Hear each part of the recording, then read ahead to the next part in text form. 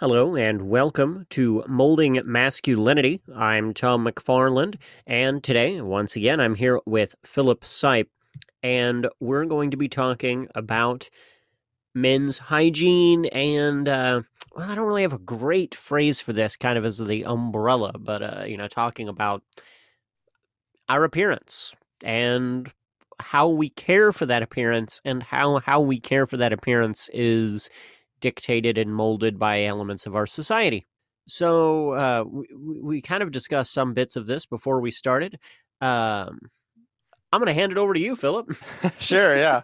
No, I mean, it's interesting because, a lot of times, like the format of, this discussion we have is we take some element of men's experience in Western society and we put certain lenses to it. And one lens we like to apply at the start is like, is it true? Like we have some stereotype. Is that true of men? And the answer of yes or no informs our the rest of the discussion. uh Occasionally, and I think this is going to be one of those, we have episodes that's less about is it objectively true. I think like there's not really a debate, when it comes to men's appearance. There's It's pretty widely understood that, like, you shouldn't smell bad, and you should look like you know clean yourself or whatever. But other than that, like, men's fashion and appearance in general is pretty um Subjective. clamped down. Well, yeah, it is subjective, but it's also clamped down in the sense of, like, you don't have the freedoms and um, variety of expression that women's fashion does. Not even just like in, you know, um, fabrics and necklines and structure and all this kind of stuff, but like just in general, like, I mean, even just color, like beyond like beyond graphic tees, which even then, generally are black with some logo or something. Um, I mean, obviously, I'm although people can't see this, I'm wearing a green shirt, so it's not like there's no color at all. But yeah, it's very it's usually like some jeans or some muted color, um, brown, black slacks type stuff. It's all very muted, very, I don't know, boring. So there's I don't feel like there's a whole lot of debate about that. Men's fashion is a lot less expressive than women's fashion on the whole. Um, but then there's the question there of, okay, well, given that that's true, right? Uh, why is that? Do men not like color? I don't think that's true, but Yeah, and I mean, yeah. and this is something I've complained about before on the podcast and many times before in real life, is that one of the things I liked the most about traveling and living in Asia was there was like when I went to the mall, I would find as many men's clothing stores with as wide of a variety as I found women's clothing stores. Um, it's it's a thing that we have really it's a modern element. Like, I mean, when you roll back in time and you look at men's fashion and men's and I know, now and there's a couple of elements that I don't want to like overly all cobble together here. There's hygiene as its own little thing and fashion as its own little thing over here.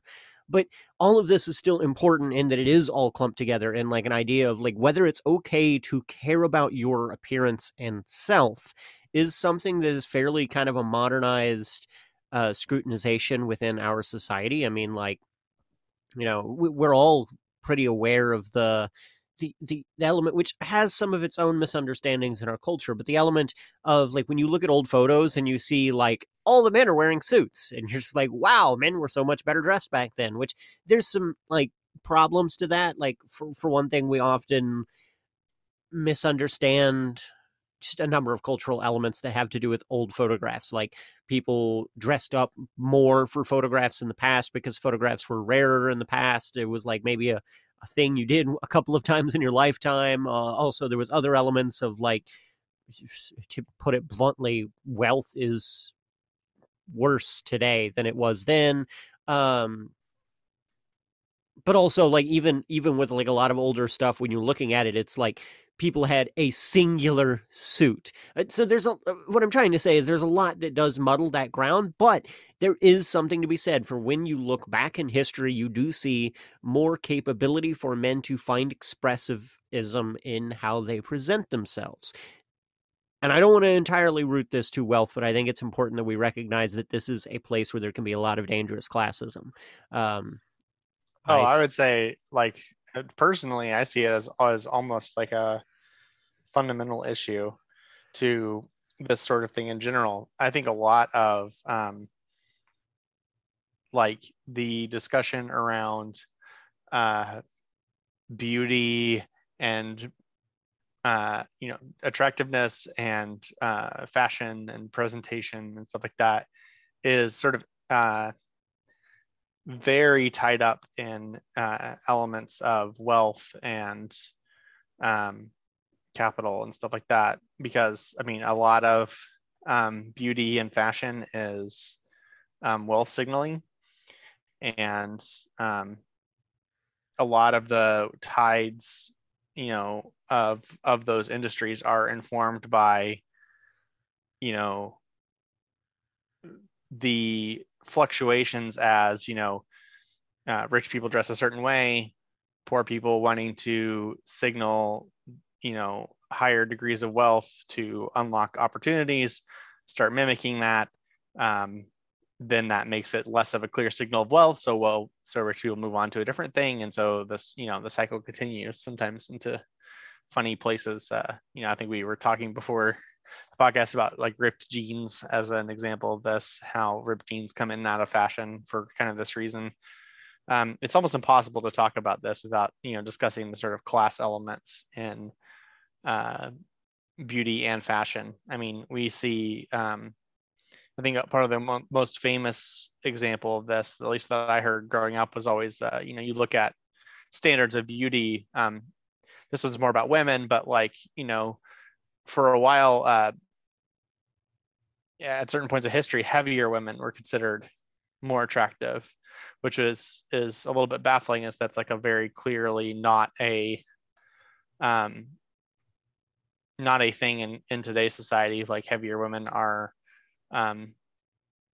not culturally seen as very attractive, and but at the time the heavier women were seen as more attractive, it was a sign of wealth. Like it was hard to be heavy without having enough money to get the amount of food that you would need to get heavy. And then suddenly, it's very, the invention of fast food, hamburgers and stuff like that, it becomes very easy to get heavy. And so now it's like very hard to be like the perfect, sort of slim well, person. and that's exactly the thing, is that the way our society is structured today makes it to where it is economically harder to be fit than it is to like we have created food deserts, and more importantly in this instance, food swamps. So food swamps being communities where the only food access you have is unhealthy things, and also like sedentary work lifestyles that are necessitated to much of the working class, um, and just a number of things that impact low income communities that cause weight issues to like that it is it's that it is really hard to be rich fit, like unless you have the kind of money that rich people have, it's hard to be fit, and it would like fit by that definition of standards, which is a whole other thing as to whether like the relevancy of those standards,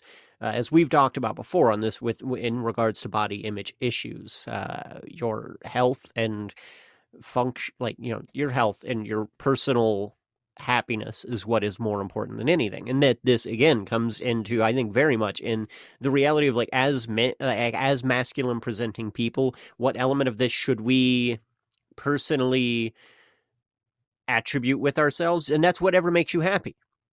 and whatever you have the capability to be happy with. And I think we often run down rabbit holes of things that we think are necessary for people to do. And sometimes that is what we attribute to dressing well, being able to dress professionally, which is one of those things that, along with a lot of elements of old school professionalism that exists in our society, have really fallen apart. We're so wealth structured that we have kind of started breaking part of the, like things that were like, tattoos weren't professional in the workplace, and still some places don't consider them professional in the workplace, and that even like that exemption of tattoos from professionalism was purely an element of, you look like you are from a lower class than us, so we don't want you in the workplace. Every element of that is that. And it's something important that we, even as like, we think that we're progressive, we often fall down some of these wells when we talk about like people having oily, and this is things that I have heard in my own workplaces and social spaces from folks who consider themselves progressives, is looking down on folks for having oily hair, for having dry skin, for having any number of personal hygiene, personal care issues. And it doesn't matter to anybody who isn't that person. And it is always wrong to judge folks on personal appearance on matters that aren't like it. Well, it just ain't your business. It ain't your business to stay out of somebody else's business.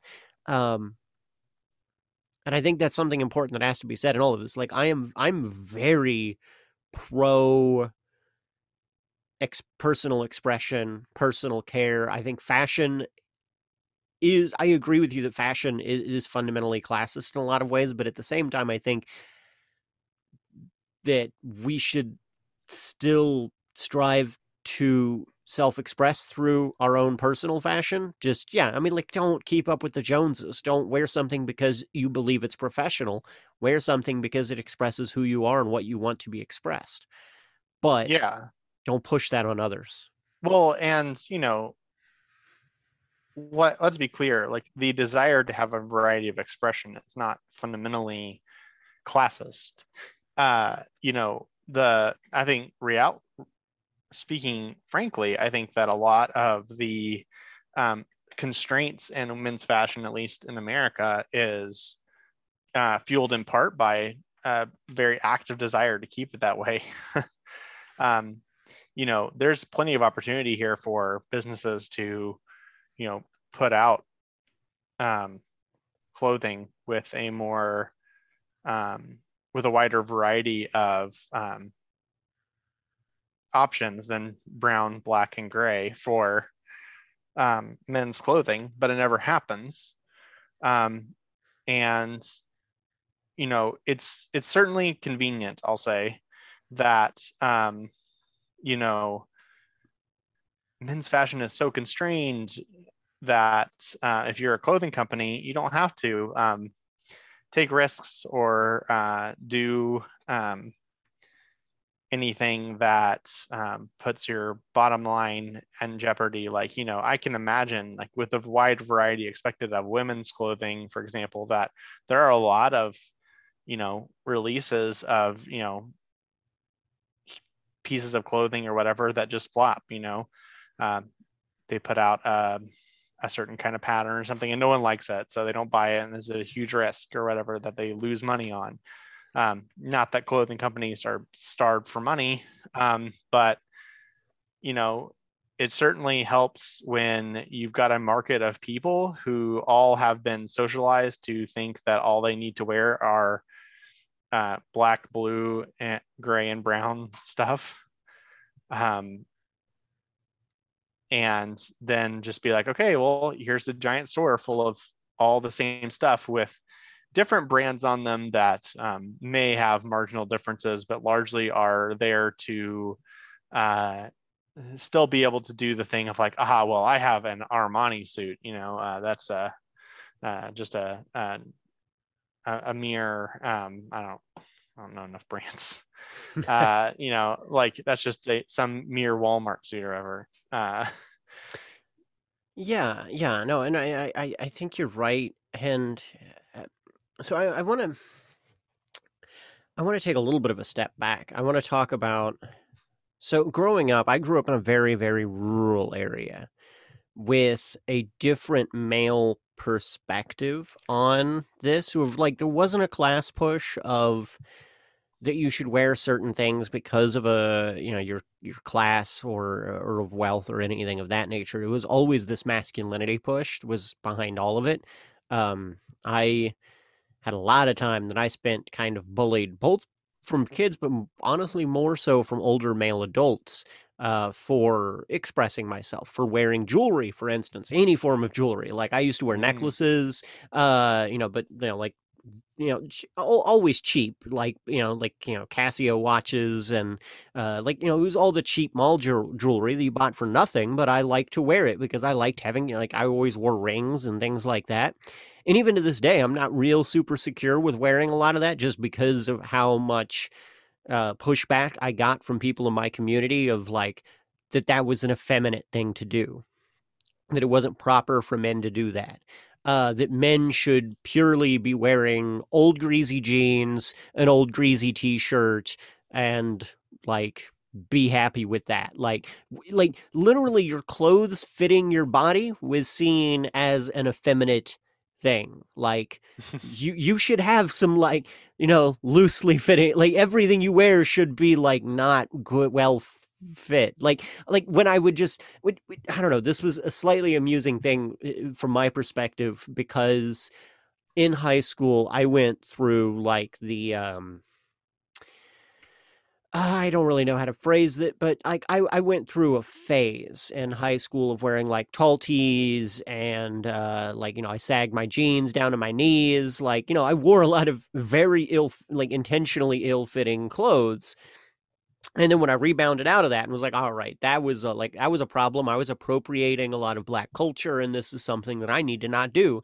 And I shifted to wearing like more like I shifted into a more creative fashion sense of like very well fitting clothes, but also still very nice stuff, like nice, but like always bottom end, but like well fitting stuff. And then I would get bullied for like, whoa, like your shirt's too tight, and it literally is like the right size for me.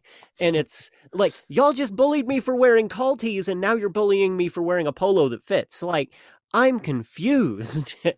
And it's this thing that happens in masculinity, especially in blue collar environments. I guess it would be the like cliche way to call that. I really hate when people refer to white rural communities as working class or blue collar, because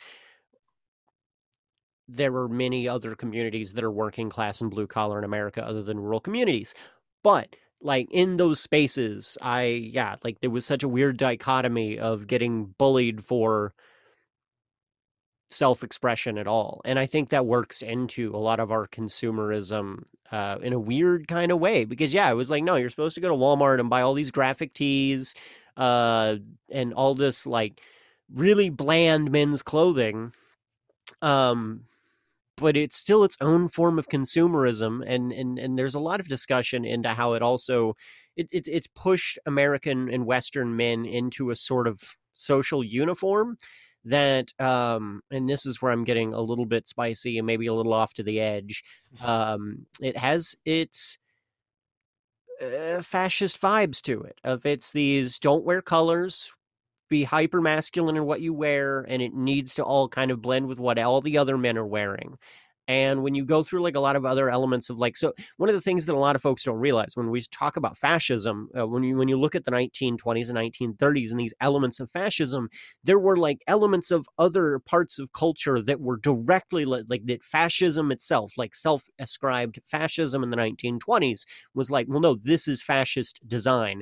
This emphasizes the importance of like us all following the same ideas and like a strength and unity and all this kind of stuff. And one of those things was this idea of the uniform of the masses. This is why Hugo Boss created the Nazi German uniform. This is why all Nazi citizens were like to look the same and in this very stylized look. And when you see that across most fascist regimes, And I don't know. In some ways, I think some elements of this are a modern iteration. I'm not calling anybody who wears Walmart t-shirts and cargo shorts a fascist. I'm not doing that, but I'm just saying that like some social iterations of that I think have some of the same roots and social threads. I think it's an example of how, fascist type stuff can be sort of looking at the history of that stuff. Like, it's very good at appropriating existing things to drive home certain kind of bad ideas. Any kind of uniformity can be warped by a fascist ideology to say, uh, look, we're all the same. I think in this particular case, like, I agree, it kind of has vibes like that sometimes. Uh, but I think a lot of the times um, it's honestly, I kind of mentioned this before about how convenient it was for the clothing companies that when it came to men's fashion, they didn't need to take any risks. They could safely make certain kinds of clothes and pretty much guarantee that they would sell at a decent rate. Um, and I think that comes back into play here of like uniformity and conformity is something that is often very convenient for um, those who own businesses that produce clothing to have in place. If you can sort of freeze, if you own a clothing company that owns 40% of the men's t-shirt market, right? If you can culturally get men's fashion to freeze in place, well, that's a really good spot for you, right? You're pretty much guaranteed a really good business forever. There's a very strong financial incentive for all the like, and they don't even have to necessarily even coordinate. It doesn't have to be like all the clothing companies get together and like sort of sinisterly twiddle their hands together and go to their secret cabal meetings where they all decide that yes, the men shall all wear gray and brown, and then we shall make millions. It's purely a thing of like, well, as a result of some historical artifacts and whatnot, and the way that masculinity exists currently, they can do this, and they have absolutely no reason to challenge that. And therefore, then anyone who does want to challenge that has to go significantly out of their way to do so. You want a men's a shirt that fits a masculine body type, that has some sort of floral pattern or something. Like, if that's something you want to wear, like, you're gonna have to make it yourself, or you're gonna have to at least know enough about clothing to figure out how to modify something or other, because like you're not gonna go find that. And so it sort of freezes the market in place where they're all sort of conveniently making a bunch of money off of people being convinced that they are only supposed to wear certain things and look a certain way.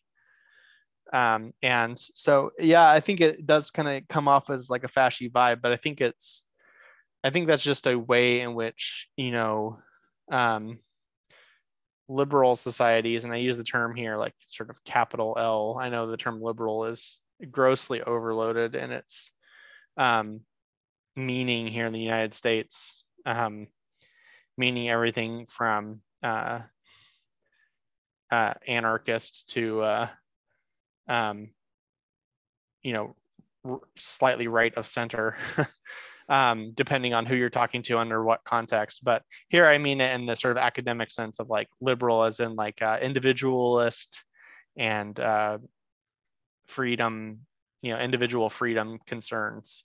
Like, this is the way in which like liberal um, capitalist societies are sort of vulnerable to fascist ideologies in this way, because capitalism also benefits a lot from uniformity and constraints in that. If you can ramp down, a variety is a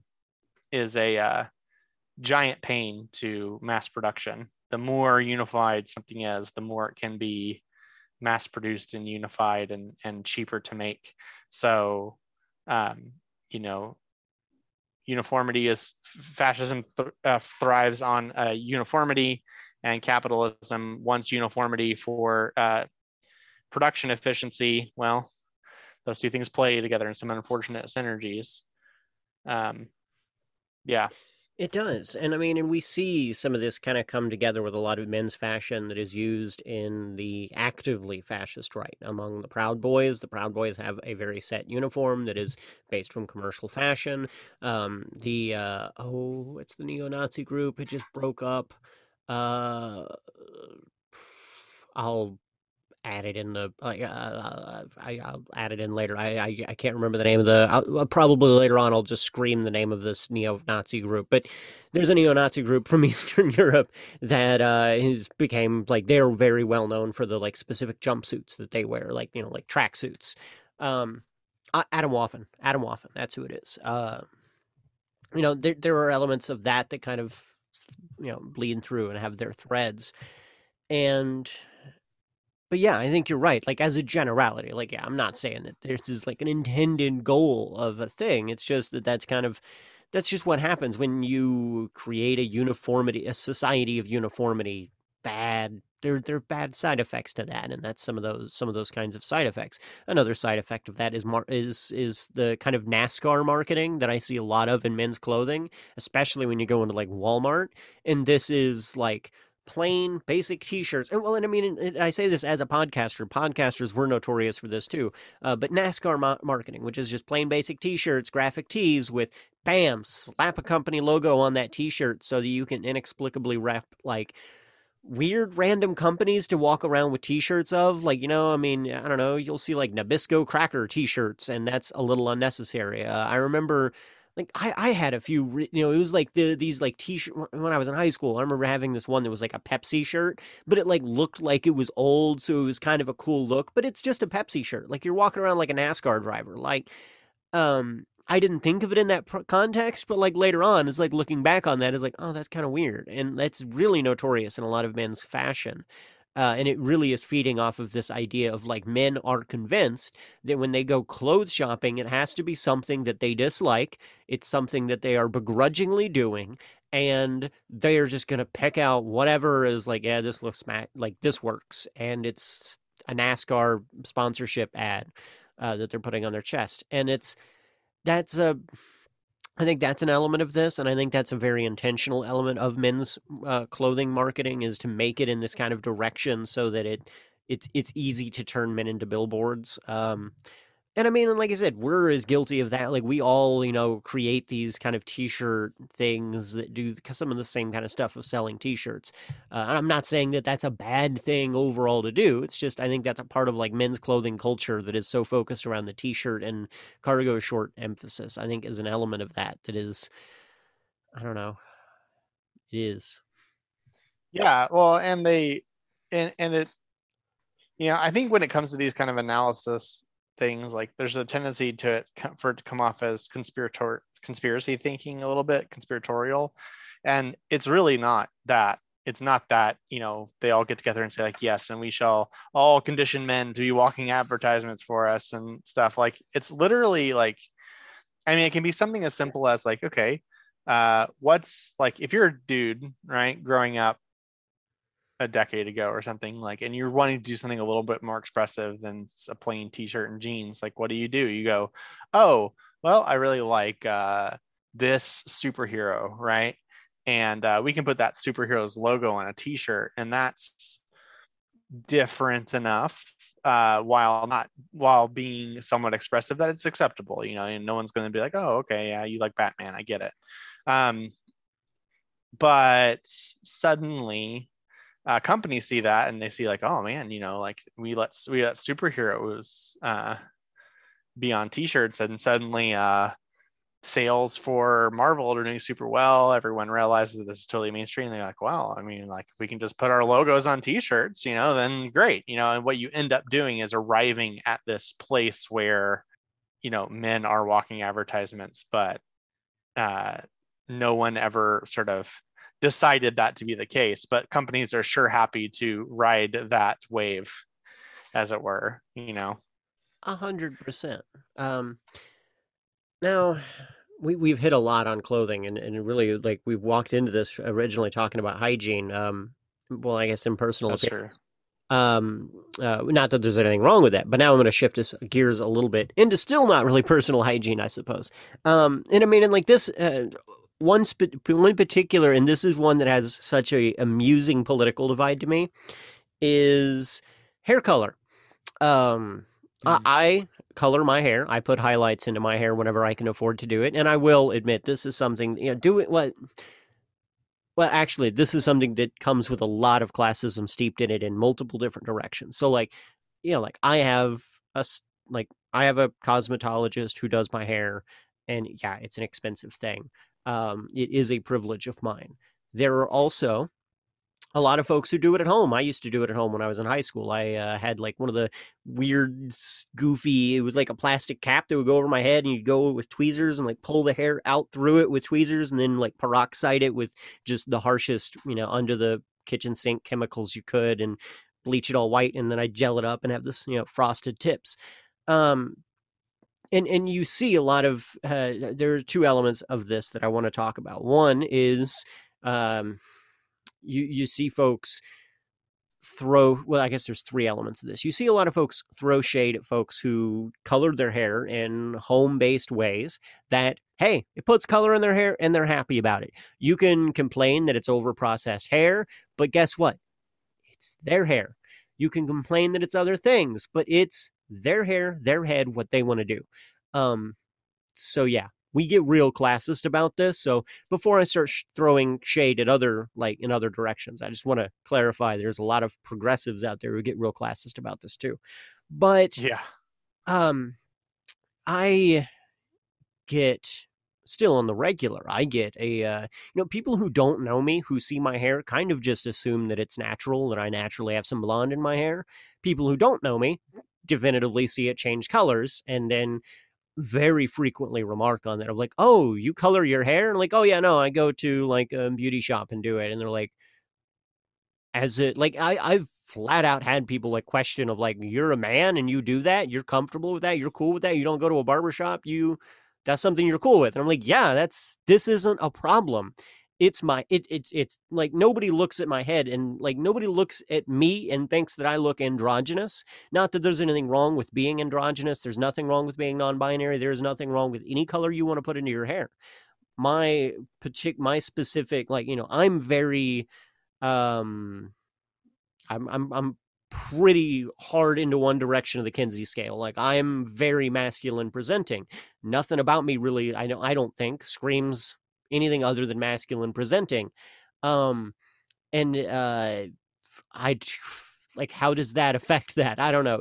It's a frustrating thing that I think we put on masculine presenting folks that has some prejudice elements against non-binary and LGBTQ folks underneath it. Also, it just has some unnecessary insecurity of male masculinity under it. This is basically just another element of do yourself and stop worrying about other people, which is going to be my overall theme to this whole episode. Yeah. Man, yeah, it's interesting because like I have long hair, which um, you know, has traditionally gotten some remarks.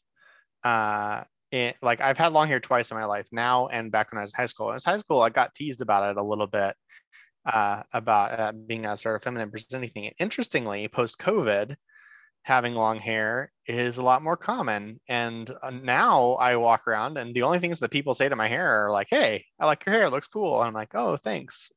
And it's interesting seeing that shift happen culturally. And now that it's a lot more common, I see a lot more guys comfortable going out with like longer hair. And it was always something that was like kind of present.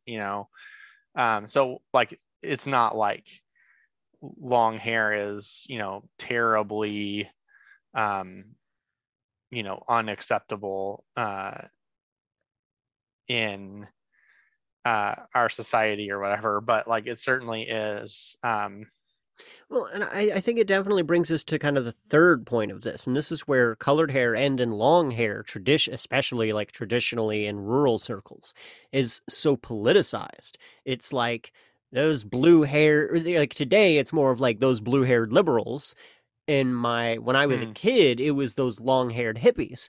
And the thing that amuses me today is that like I know just as many like far right people who have bright, colorful hair as anybody else, first of all.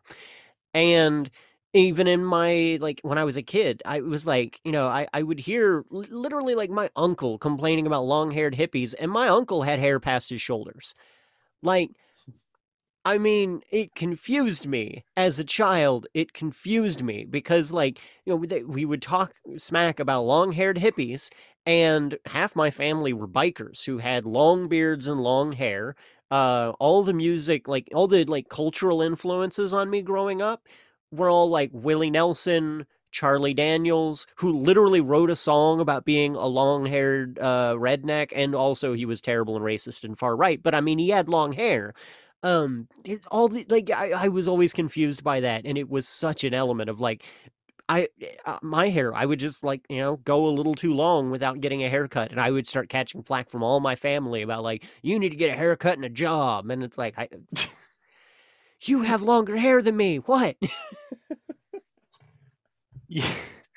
Yeah, yeah, it's interesting. It's something that I've definitely experimented with personally, and the reactions have been very, very different, and particularly in software development, there's a little bit higher prevalence of men with longer hair.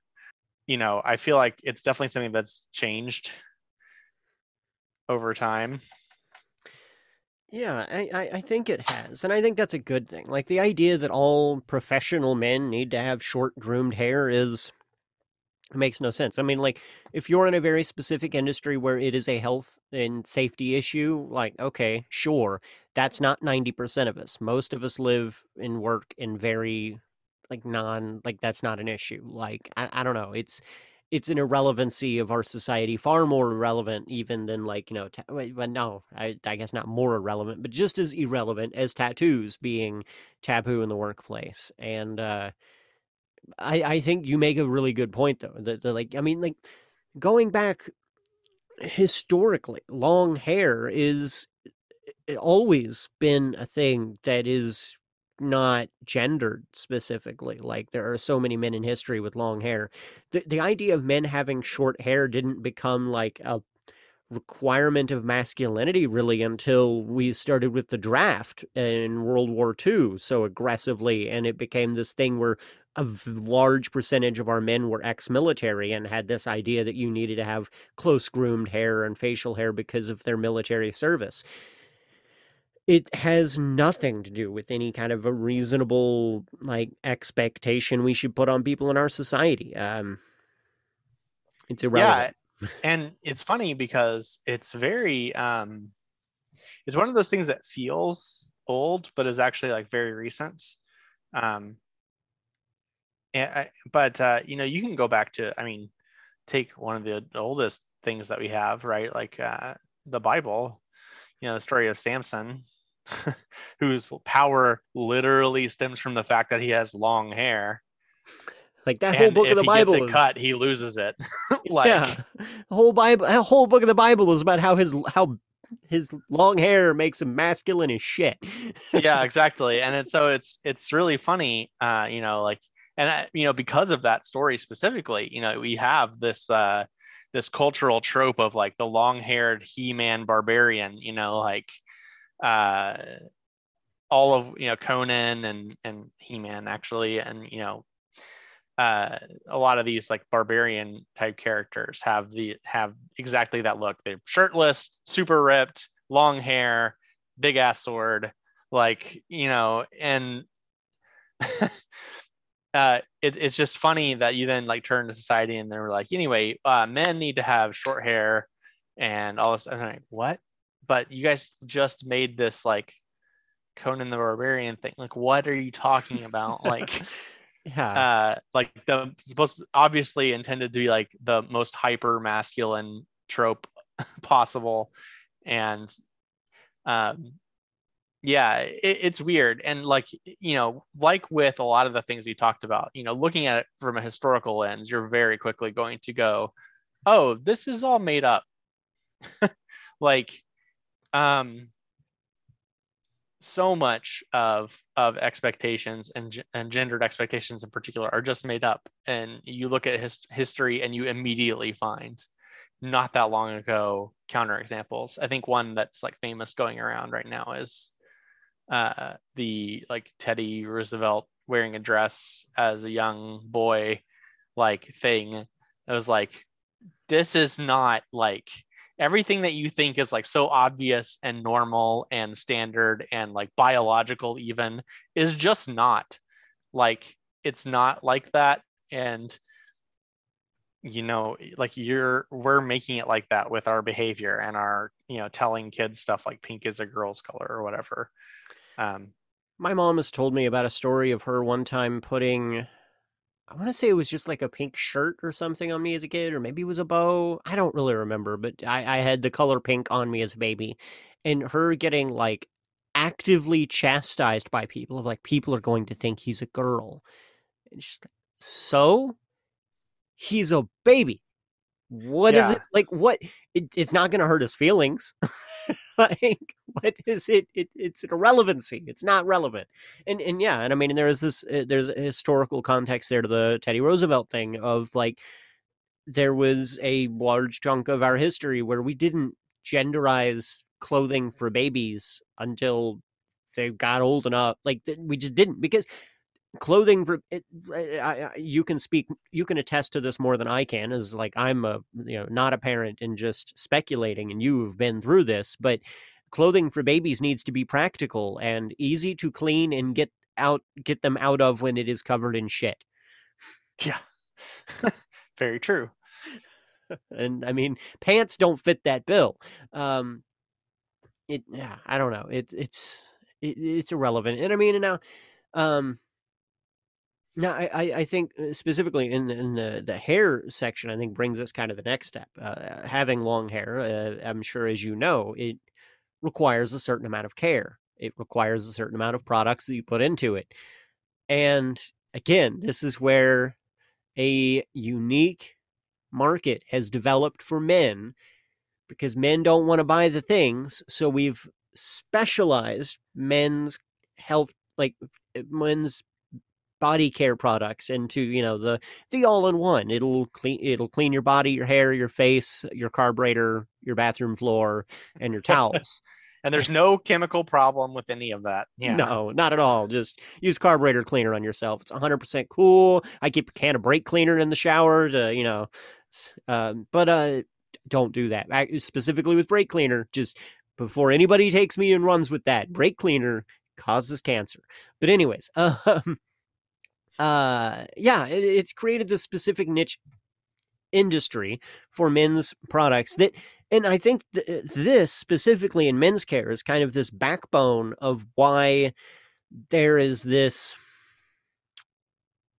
disparity between men's care products and women's care. I mean, like, when we're looking for body wash, like, oh, I mean, it's fine if you don't want the smells of body wash that is in women's body wash, but we have the same skin. It works the Yeah. same. The same thing with shaving cream. We have the same skin. It works the same. We have the same hair. Women's shampoo works the same on men as vice versa.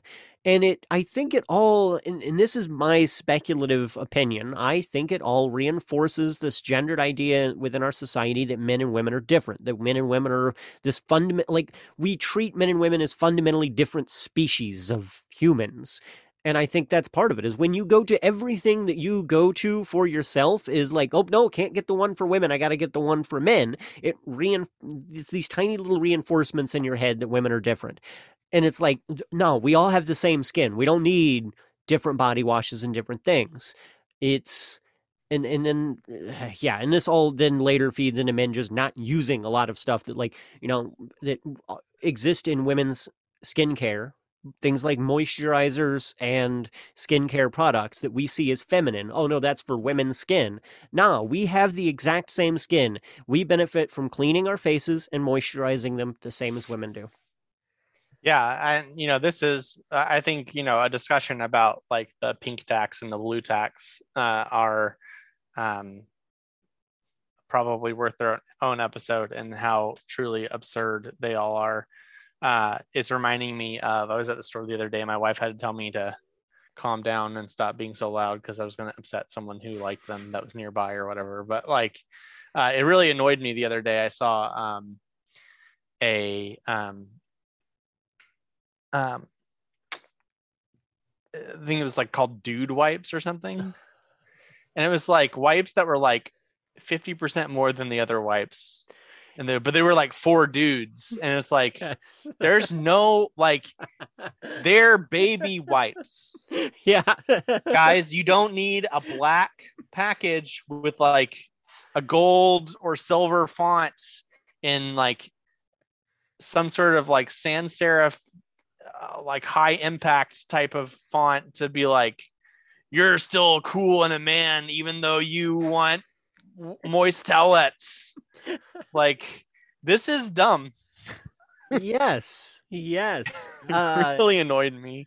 And I started talking about how annoying it was because I wanted to point it out to my son about how dumb this entire thing is. And apparently I was being too loud in the grocery store. Very much my own personal, sir, this is an Arby's situation. No, I am with you though. This frustrates me so much. And I get, because I watch a lot of YouTube videos that are like rebuilding car parts and how to, like stain wood and very masculine targeted YouTube videos. I get bombarded with these ads that are so ridiculous and often inappropriate when I'm around certain audiences. Because I'll be watching a YouTube video and it kicks to ad and it's like, "Do you need to wash your balls better?" And it's like, whoa, calm down. That's not that's not what I'm watching about YouTube. Like, regular soap works fine. I don't need special ball soap that's sold on YouTube. And or do you? One that really gets me right now, and I mean, okay, I'm going down a rabbit hole here, but let's complain about some products. There's one and I am 100% about like personal grooming clippers, like, whatever you need to trim that is body hair that you want to trim, cool, go for it. If you don't want to, cool, go for it, whatever. But I get this ad for trimmers that are especially for men's pubic hair. And the ad begins with like, is there a special man in your life who you wish had like better trimmed ball hair? Well, buy the perfect gift for your husband, dad, or son. And it's like, wait, what? No. Two of the three of those you should not be buying this product for. God. Oh man, I can't help it now in my head. Like, here, son, I bought you this. A ball trimmer for your birthday. You're welcome. Like, and it's I mean, all of this stuff is like, it's unnecessary capital. I mean, consumerism. It's goofy, it's silly. I mean, like, I'm sure I haven't really noticed this, but I'm sure there are like special men's toothbrushes and stuff that are out there. The entire Axe product line. Yeah. Right. Yeah. The use this incredibly normal deodorant, or sometimes over scented deodorant, and women will literally sprint from off screen to tackle you with their sexual desire. It's like, no, they won't. And like, I think we all knew a kid, like I think everyone, like every millennial at least knew at least one kid in their high school who used way too much Axe body spray. And that kid did not have women lining up to be his girlfriend. We'll just put it that way. No. And that kid never just used it in the locker room. He always carried it around with him and used it in the hall and stuff. And I mean, it's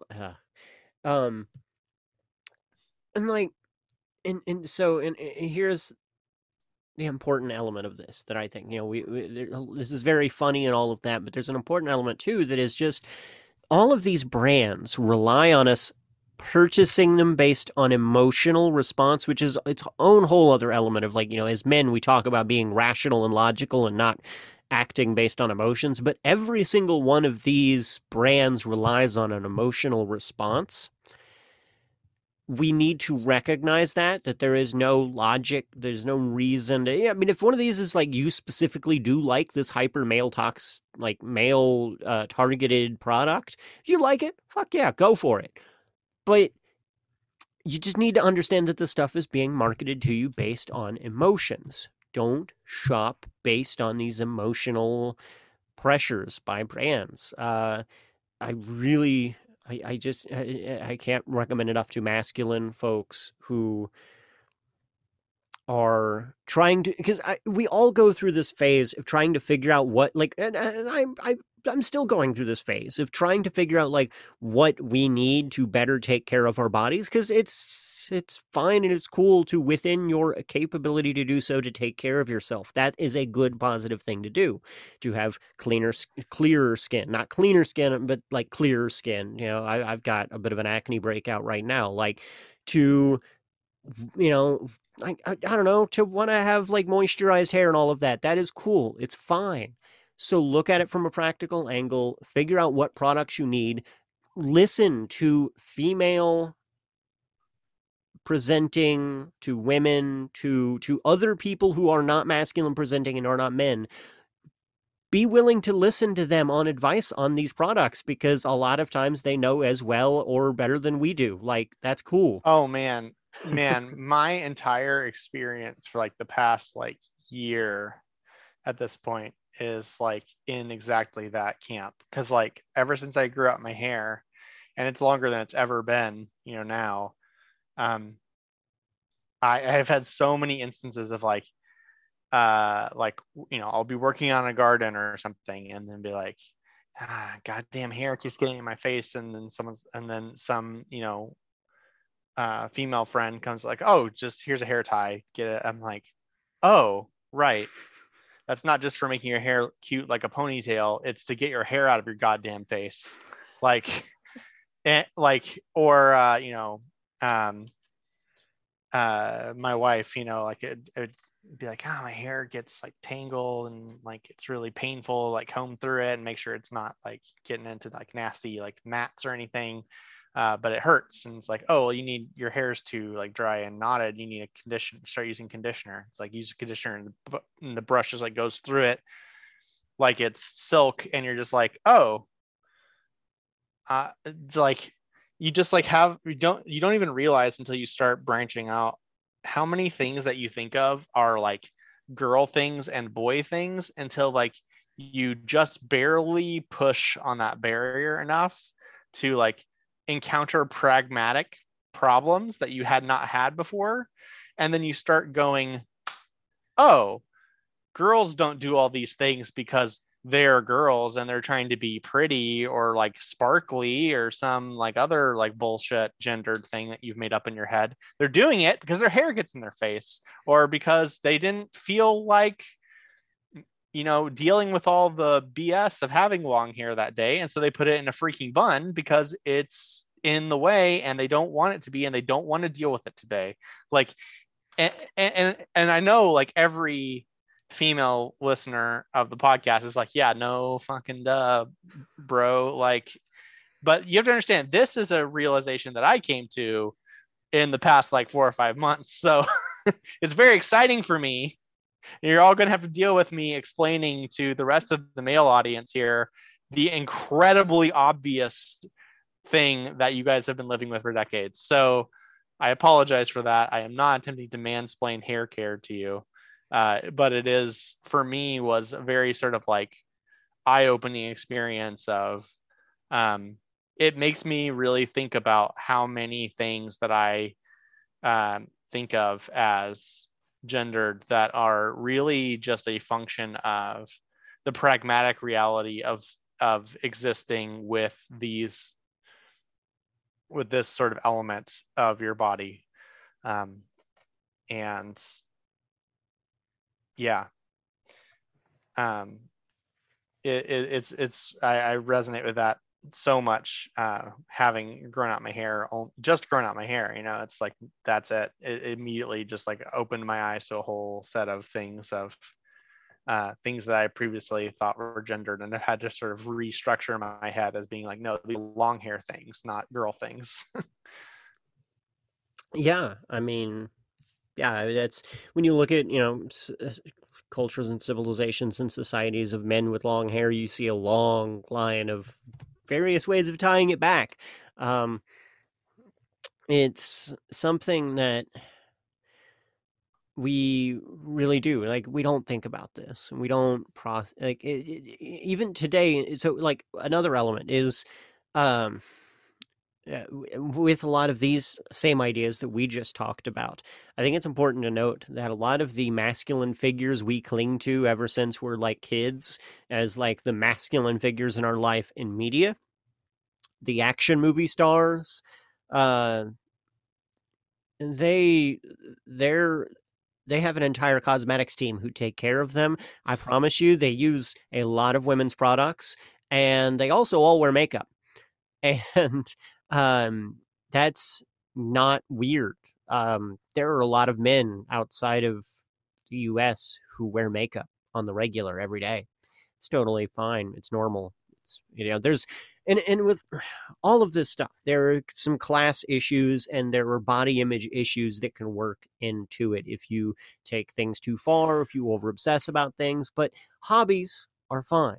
Caring about yourself is fine as long as you're healthy with these things and they don't become maladaptive issues, and as long as you understand that other people aren't obligated to follow your own parameters of self. That's fine. If you want to use makeup, that's fine. If you want to use hair products of any form of nature, that's fine. You can do that. Nobody who knows what they're talking about or has any reason to influence your opinions will say you can't use those things because it makes you less masculine. Yep. Yeah, for sure. And you find a lot with those things anyway that especially when it comes to talk about action movie stars and stuff, like a lot of the times those things are not as normal or are far more constructed than you might think, like the bodybuilder appearance, so those highly defined abs and stuff that are so much the envy of people that work out constantly. uh you know a lot of the times you go talk to bodybuilders, whatever, and they'll tell you, oh, if you want to look like that, you need to be dehydrated, you need to stop drinking water, because you can't get that look unless you're in a state of dehydration, like where you're not getting enough water, because that kind of definition is only gained by the body's response to that state. And it's like, okay, well, that certainly puts a certain dark element to all of this. Like we are literally pushing like these, like you go to like bodybuilder magazines and stuff, like these like hyper defined, super ripped people that like are either photoshopped that way, or if they do look that way, they're in a state of deep unhealth. uh, and what that does to the psyche of all the men in our country about what they think they should look like, or what is something some look to strive to replicate, that is inherently harmful, from a medical perspective. So yeah, definitely, masculinity is not the guy you see on the bodybuilding magazine cover. Like, um, masculinity is collectively whatever those of us that identify as men choose for our appearance. If we all decided tomorrow that we were all going to put on a pink sparkly dress and wear that for the next half a year, that's what being a man would be, and everyone would have to adapt to that immediately, very quickly. That's not me saying we should go do that, or necessarily that I even want to do that. It's more just like a, don't forget that we are the group that gets to decide those things collectively by our own behaviors. And if you're unsatisfied with the current state of masculinity and what it allows you to do, what is socially acceptable, look at, that definition of masculinity and say like, no, I get to redefine that. I get to do what I want. And if someone comes up to me and says like, you're wearing pink, that's a girl's color, you can just like look at them and be like, hey, if it's a friend, you say, hey, not cool. And if it's not a friend, you say, hey, fuck you. Like, you just move on and do what you want, and don't let people tell you who you have to be based on some made up story that exists largely to serve business interests over your individual interests.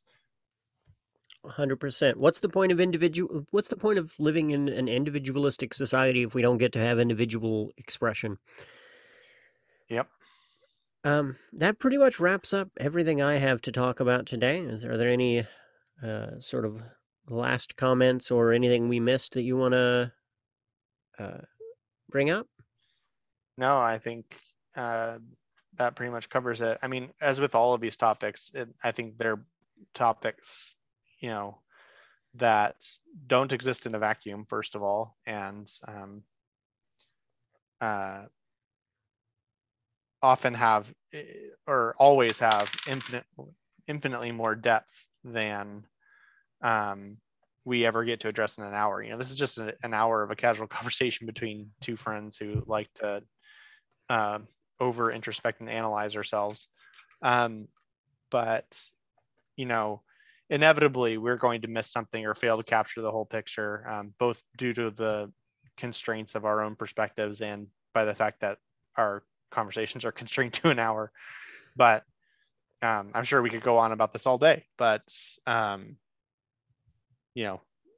don't think anyone wants to listen to a 10-hour podcast of us talking about random men's issues and the ways in which they're all interconnected, and essentially having the same 10 to 12-hour conversation over and over again as we keep threading ourselves into different topics and circling back and doing all this stuff, trying to keep it focused so that it's digestible. For sure.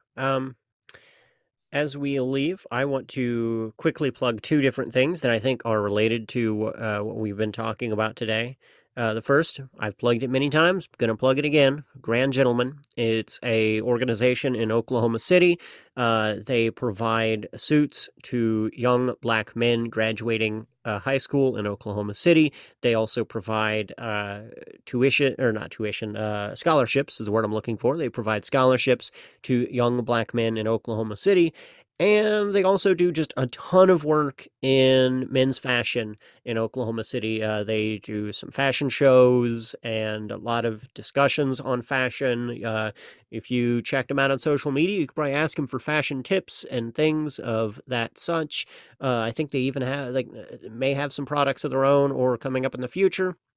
That's Grand Gents on Twitter, on Facebook, and everywhere else. And then the other one I want to plug is The Good Chad, who is responsible for all of our graphic design and also has a selection of mostly graphic tees, but has a selection of clothing with various designs and very colorful stuff. And 30% of all, I think 30% is the number, I might be wrong on this, of all of his profits go to organizations in St. Louis that provide support for the trans community. Nice. Do you have anybody? No, nothing I got to plug today. Everyone's probably tired of hearing me talk about Resurrect Collective. It's easy for me. But yeah. If anybody else has any mutual aid organizations, community organizations, anything at all you've got going on that you just want to get some information out there, we don't, as you've heard, we don't really have sponsors. I don't, that's not none of the people we have talked about on this podcast pay us money so far. So yeah, reach out to us. See if you're doing cool stuff and we want to rep it, we'll talk about it. So yep, thank you all for joining us. Have a wonderful evening, morning, afternoon, or whatever time of day it is. Thanks.